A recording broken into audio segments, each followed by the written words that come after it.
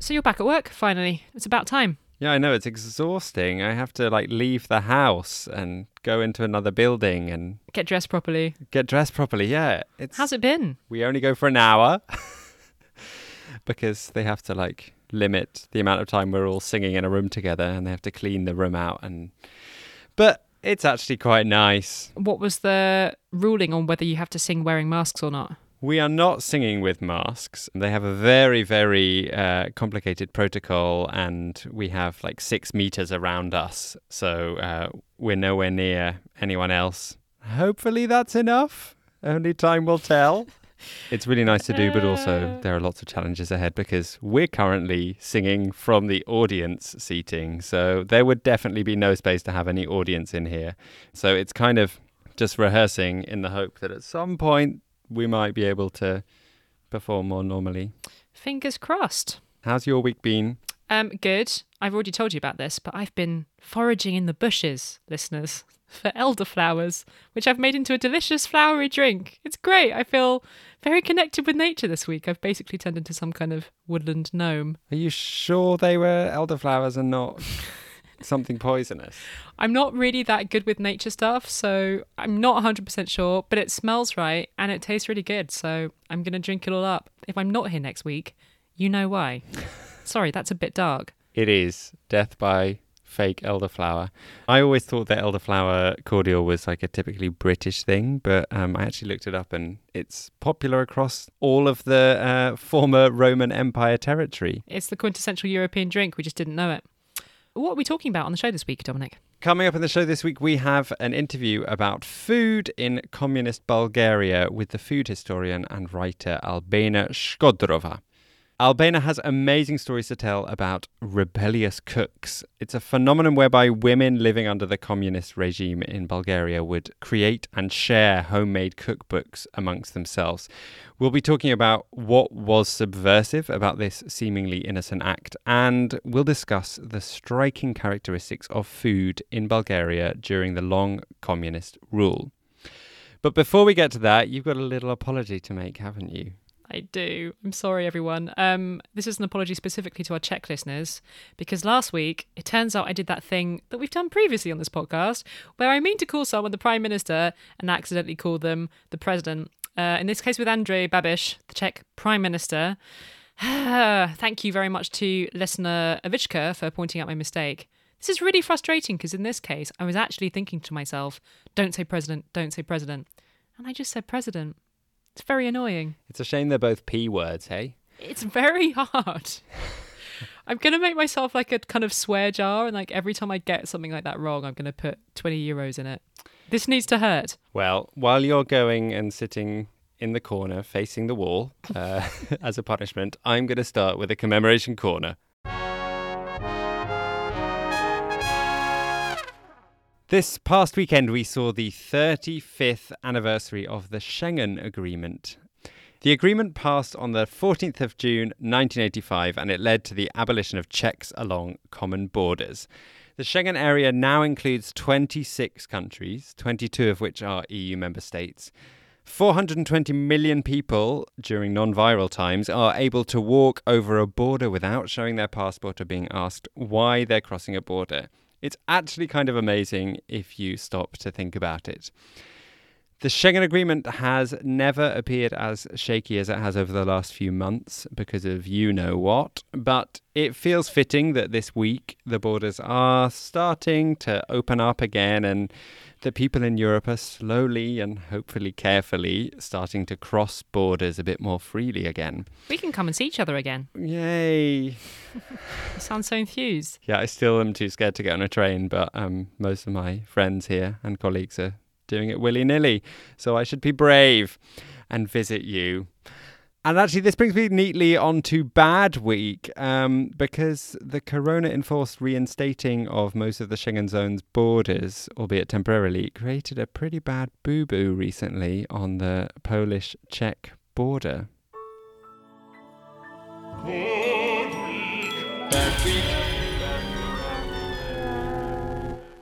I'm giving bad week to Poland after they admitted to accidentally invading the Czech Republic. Whoops. Yeah, whoops. It was apparently a misunderstanding. The Czech Republic and Poland are both part of the previously mentioned Schengen area. So in normal times, borders wouldn't need to be guarded at all. And perhaps that's why some Polish soldiers made a mistake and ended up moving a few dozen meters into Czech land, building a roadblock, and armed with machine guns, they stopped some workers from getting access to a church that they are trying to restore at the moment.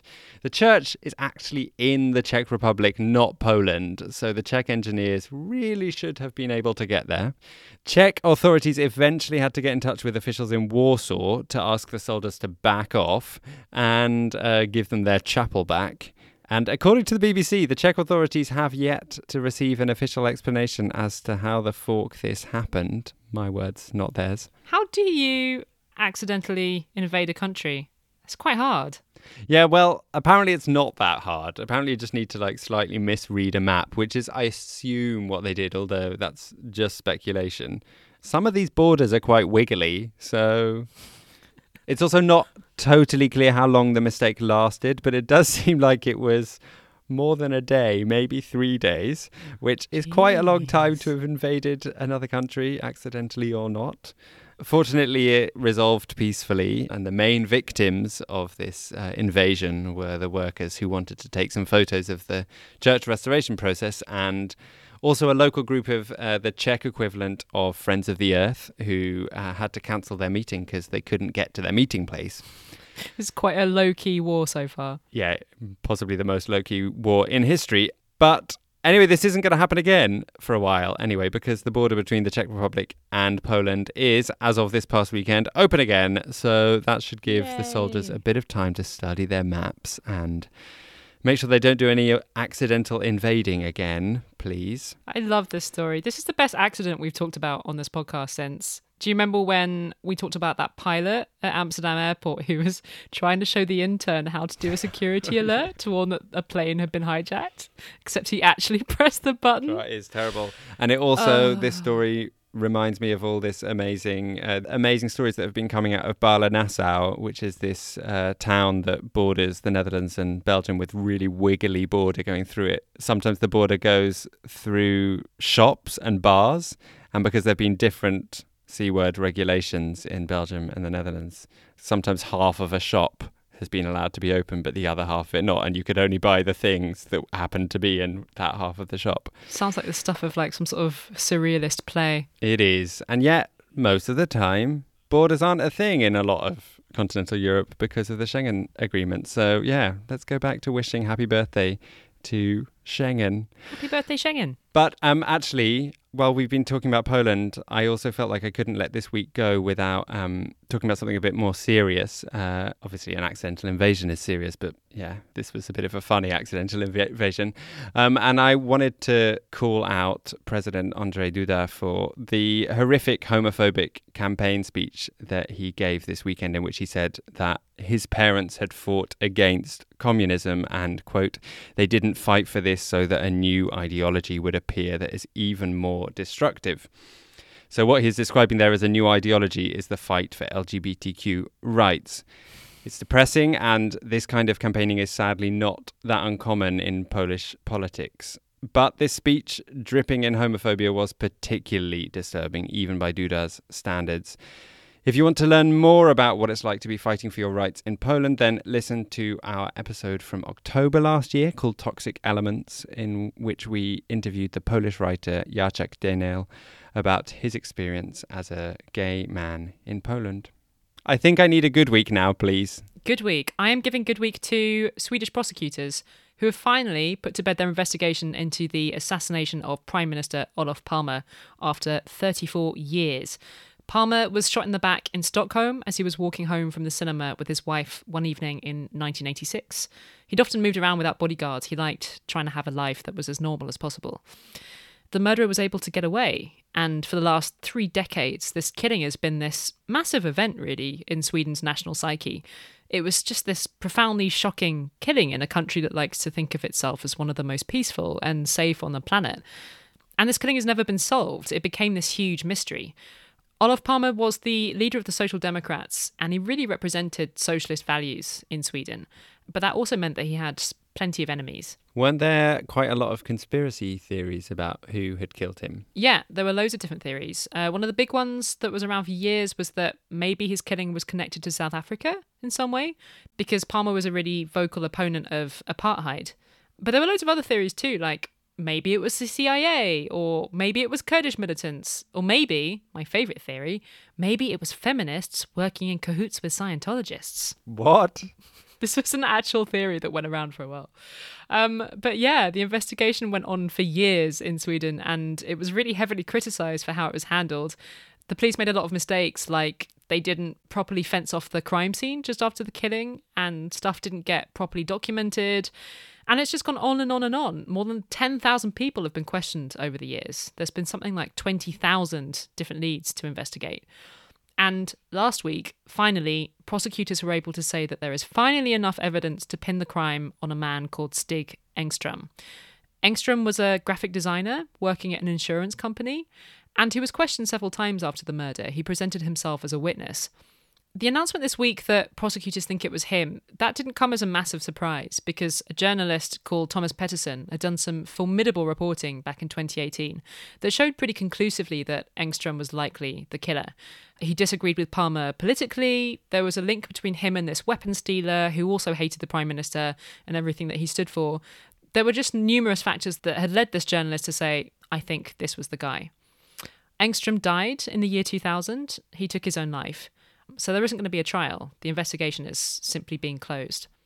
But the current Prime Minister, Stefan Löfven, has said that this murder has been like an open wound in Sweden, and he hopes that this will allow the country to heal now. Did they end up finding any DNA evidence? No, they didn't find any DNA. And they also don't have a specific murder weapon that they can say conclusively, this is the gun that killed him. But Palme's son, Martin, is among family members who've said, even though that is disappointing, that there isn't more conclusive evidence, he does think prosecutors have come to the right conclusion, and it's a good thing that they've closed the case. I feel like a lot of the news reporting from this week didn't really get under the skin of the story. So if you're looking for something a little bit deeper, I can really recommend this Guardian long read about the murder. It was published last year, so it's only a little bit out of date. And I'll put the link to that in the show notes. I am a maker, bridge builder, connector of land and sea. I am free. Hold the mirror up to society and say, here it is. I couldn't stop writing and telling, and I love it. Thought cannot be killed, but ideas resurrect. That's the Europe that we have to imagine. I'm Josephine Burton, Artistic Director of international arts organisation Dash Arts. In our brand new podcast, we look at big questions through an artistic lens, exploring extraordinary art in extraordinary times. Currently, Dash is immersed in EU-topia, exploring what it means to be European. In our podcast, I set off on a journey to learn more about phenomenal European artists and their relevance today, such as theatre maker Tadeusz Kantor and actor Ingrid Bergman. The Dash Arts podcast is a place to experience new cultures and artists. At a time when movement is a challenge, let us transport you across borders and across time. Available on all major podcasting platforms. Subscribe to the Dash Arts podcast to listen now. We have a new Patreon to thank. Laura Mannering, an old friend of mine from when I used to live in Hong Kong. Thank you, Laura. Yeah, and thank you to everyone who's continuing to support us on Patreon right now. We really couldn't carry on doing this without you. So if you'd like to support us with as little as $2 a month, then we'd be ever so grateful. We want to carry on making this podcast as a weekly show, and we can only do that with a bit of help from you guys. So thank you, Laura, and thank you everyone else who continues to support us. What's next, Katie? What's next is a great interview with Albena. I feel like a lot of people have been swapping recipes under lockdown. Is that just a thing that my friends and family have been doing, or have yours been doing it as well? Mine haven't so much, although I did get sent one of those like round robin email chains of a kind of recipe sharing thing. You know, one of those things like email the third person on the list. Oh, yeah. That kind of thing. And I'm always terrible and never do those things, but thought it was a nice idea. That's the 2020 version of what we're about to talk about with Albena. Something I only learned about very recently is that swapping recipes was a huge craze under communism, certainly in Bulgaria, but to some extent in other places in Eastern Europe too. And this craze for swapping recipes is the focus of a new book that's coming out next year, Rebellious Cooks. Albena is a historian who studies the history of food under communism, and why and how this practice became popular is a really fascinating story. So we gave her a ring to hear about it.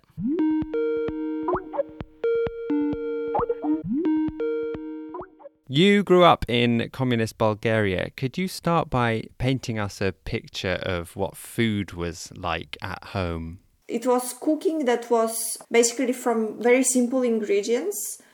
There was absolutely nothing that was even half processed, Even I remember the potatoes arriving at home with covered in mud. It was very laborious to cook. And now having a family myself and having also to cook on daily basis quite a lot, I keep being amazed how my mom actually was doing that day after day with such a... She never complained, she just did it. There wasn't like a very rich palette of dishes that they would prepare. On the other hand, there was so much effort put into weekend meals or making something like baked stuff, cakes and all kinds of cookies and something that we call solenki, like salty sticks made of dough, all kinds of really like doughy, not very healthy, I guess, things. What was your favourite dish as a kid? You know what halva is or not? Halva, like the sweet? It's sweet kind of paste. I think it comes from Turkey. And we didn't have any kind of spreads for like chocolate paste or things like that. They didn't exist in Bulgaria. And that thing, it came in a can. They would put it on my aunt had this practice. She would put it on a iron plate with a little bit of water and it would melt.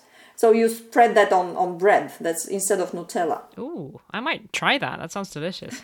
Actually, it's quite nice. It's really nice. So your mum was a big cook, but maybe if you'd been born a little bit earlier, perhaps, if I understand correctly, maybe she wouldn't have been cooking so much because there was this idea passed down from the communist state that, in fact, cooking was a patriarchal thing, and there was a kind of a movement to dissuade women from cooking. This was very much part of the ideology, but I do not think that it ever had much consequences for the actual food practices in Bulgaria. As a matter of fact, I think nowhere in the communist bloc. Because actually the patriarchal order was quite preserved or rearranged and reconstructed in new settings. And women always kept cooking. And actually I found out that it was mostly a very thin social layer of the upper classes that could afford not to cook in the first place. There was no alternative also to cooking. So they just kept doing it. And one of the ways that cooking happened, one of the things that you write a lot about is this exchange of recipes that became this kind of full-on social phenomenon. People would swap recipes all the time. Can you tell us a little bit about where this would happen and how it worked? I was actually amazed to find out that it was very popular. I mean, I was aware that it was popular because I've been seeing my mom having these little papers and, with recipes written on them. But I wasn't aware how exceptionally widespread that was because the women with whom I made interviews about this actually testified that they traded recipes with complete strangers. They would do that on the tram, or they would do that while waiting in a queue in the shop or at a funeral or on the hospital bed. In completely weird circumstances, they actually exchanged recipes. Most of all, they did that, of course, within their social circle at their workplace, because that was a change that occurred in communist times, that all women practically got employed. So they all had their new environment independent from their family and their familial circles. And within that environment, they exchanged a lot of cookery advice. So part of these recipes, of course, are like office-made very clearly, because they are on a typewriter and then copied on a Xerox machine, a copy machine. But part of them are also like written on all kinds of clutches of paper. And it's really funny because I've seen one on a piece of wallpaper. Or there was a woman who worked for a while as she was doing the cleaning in a police department. So she had one of these forms for fines written on the back that she had written her recipe. Or dentist, or a ticket from a museum. So they were like really hastily written with anything that was at hand. So what was rebellious about the creation and sharing of these recipe books? It's an interesting question. Actually, I asked myself the question, could it be that it was somehow rebellious? Because it really looked at the beginning a bit strange.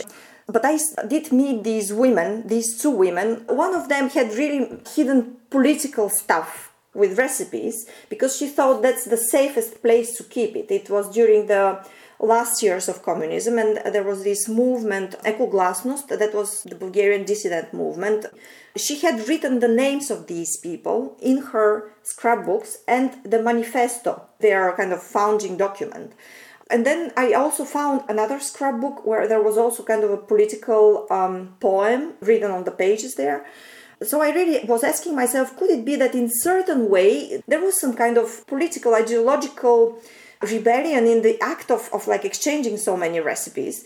But then when I started examining further the practice, I realized that there were many things that wouldn't make sense unless they were done in opposition to what was accepted by the system. For example, there were women who were deliberately and with great passion collecting all kinds of foreign recipes. And you would say, okay, yes, but they probably needed this variety. But the thing is, they couldn't use these recipes because these recipes were with ingredients they even didn't know and they didn't exist in Bulgaria. Yet they collected them because the value of the recipes was that it came from somewhere else. It was something that was forbidden, and precisely for this reason it was interesting.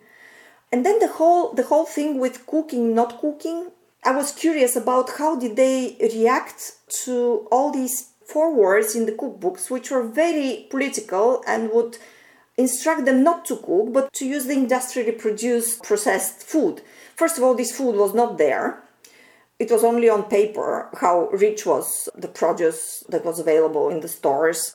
But if you start talking further, there was this awareness, women shouldn't cook. They were aware that there was this discourse that they were told not to cook. Do you think women to some extent used cooking as a kind of creative outlet and a way to express individuality, given that like the ways of doing that were fairly limited under communism? That was certainly the case. Actually, there was like political and economic and emotional reasons to pursue so zealously with cooking. One interesting, I think, combination of circumstances under communism which boosted this creative cooking was that on the one hand, in the late 50s, early 60s, the society reached certain levels of wealth. And within these levels of wealth, the notion of entertainment became again very popular.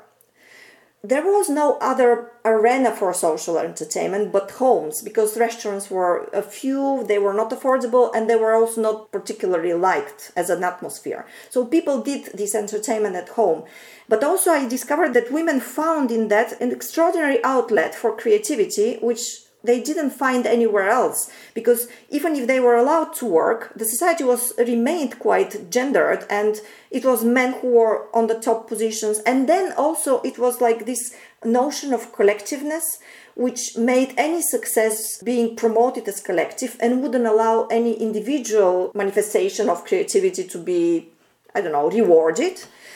So cooking was one of the few accessible to everyone, very democratic ways of actually showing who you are and showing your creativity and putting yourself into that. Am I right in thinking that cookbooks, like published cookbooks, did not exist in communist Bulgaria? They were banned. There were cookbooks, but they were much fewer for many reasons. Between 1944 and 1947, it was a transition period. So still some cookbooks came out that were kind of belonged rather to the past. There was a lot of censorship that you can see there, because you can see these forewords that are kind of promoting already the communist ideology, but also you can see the recipes being adapted to the post-war modesty and soberness kind of the time. And then there is a gap until 1956. Then there are some cookbooks published that they suddenly became nutritionists and professional food technologists, the authors of cookbooks. So there was a lot of information on nutrition, on digestion. There is nothing about taste. If they ever speak about taste, it's always just to emphasize that taste is important for your digestion. This is also observed in Nazi cookbooks, for example. people are perceived as a workforce, and the food is treated as a fuel to this workforce. And that's very clear from the forewords at least, but also sometimes from the recipes. But the kind of underground exchange of recipes, was it a specifically Bulgarian thing, or is there evidence that this happened like throughout the communist world? It hasn't been surveyed in like quantitative way, but from what I hear also from my colleagues from, for example, Latvia or Estonia or from Poland or GDR, it seems to have been quite the same. There was this differentiation between what the state has to offer and what the community has to offer. It was them and us. Albena has 2 books coming out in English over the next year, but if you speak Bulgarian, then go out immediately and buy a copy of Communist Gourmet from your local independent bookshop. Those of us wanting to read it in English will have to wait another 6 months or so, and her newest book, Rebellious Cooks, will be released in spring next year by Bloomsbury. We got a sneak preview of the first chapter of that book, and it's a great read. What else have you been reading or watching this week? Ooh. What's your isolation inspiration? I've been consuming quite a lot of cultural inspiration this week. I loved Lianne La Havas's Tiny Desk concert from her home in London. You know that NPR series where people do little concerts? Nice. They are nice, from the desk, which is clearly not someone's actual desk. I always look at that desk and think it needs a really good dusting. Oh, really? It's just covered in stuff. Somebody dust it. I didn't realise you were a clean freak. It wasn't until now. But yeah, they're doing them just from people's homes now. And Lianne La Havas, if you don't know who she is, then go and check her out. She's my fave. I also started watching this new Netflix series called The Woods. Oh, yeah. Which is a Polish Netflix series based on a story by the American mystery writer Harlan Coben. There are some other Netflix adaptations of his books, some English ones actually, but this Polish series, I watched the first episode and I am intrigued. It's spooky. I don't normally like spooky stuff, but I'll check it out. Neither do I, but I could deal with it. It's just spooky enough for me without putting me off. What about you? What have you been enjoying? I watched a really moving film on Arte, Europe's finest arty-farty TV channel. They actually do great stuff. I shouldn't be mean about it. I watched a great French film on Arte called On achève bien les crocs, which is a documentary by the writer Gabriel Didier about what it's like to be fat in France, a country that is, of course, notorious for putting pressure on women about their appearance. It's just a really brave and beautiful film. And it's got subtitles in a bunch of different languages, I think. So I really recommend it. Sounds great.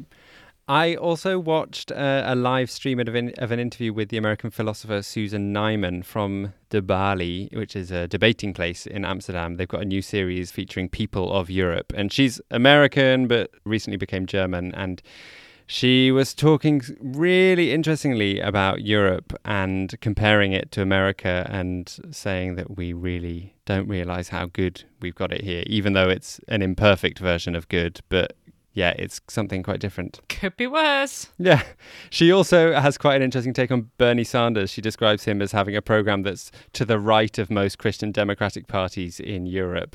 And she thinks he's like a right-wing social democrat, which was quite an unusual take. But maybe if you look at it in the European lens, maybe there is some truth in that. Anyway, I think that counts as culture. It's from a debating centre. Is that culture? I think so. Good.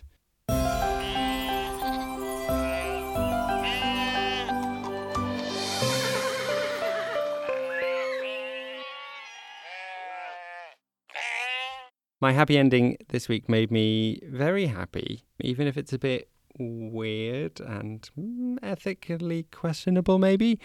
A woman has managed to hatch some ducklings from some eggs that she bought at Waitrose. I knew you were going to pick this story. You have been obsessed with this story all week. Yeah, now, if you're not from the UK, then you should know that Waitrose is probably the fanciest supermarket around.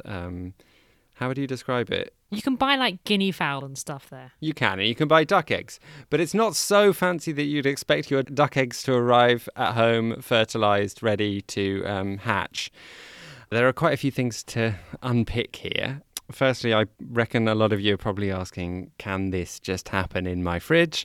And the answer is no. The eggs were deliberately incubated by the woman who bought them. And does this work with any eggs? No. Almost any egg you buy at the supermarket, be it duck eggs or chicken eggs, they'll arrive unfertilized. Actually, the farm where these eggs came from reacted to this story in a bit of disbelief, as they work hard to separate the female ducks from the male ducks. So the eggs shouldn't have been able to grow little baby ducklings, and they shouldn't have been fertilized. So there'd been some kind of like illicit encounter between a male and female duck. Yeah, apparently. But also, I read that ducks can be quite difficult to distinguish between male and female ducks. So sometimes they might accidentally have a male duck there, creating the potential for some fertilization. And yes, it is totally fine to eat fertilized eggs, just in case any of you are worried about that.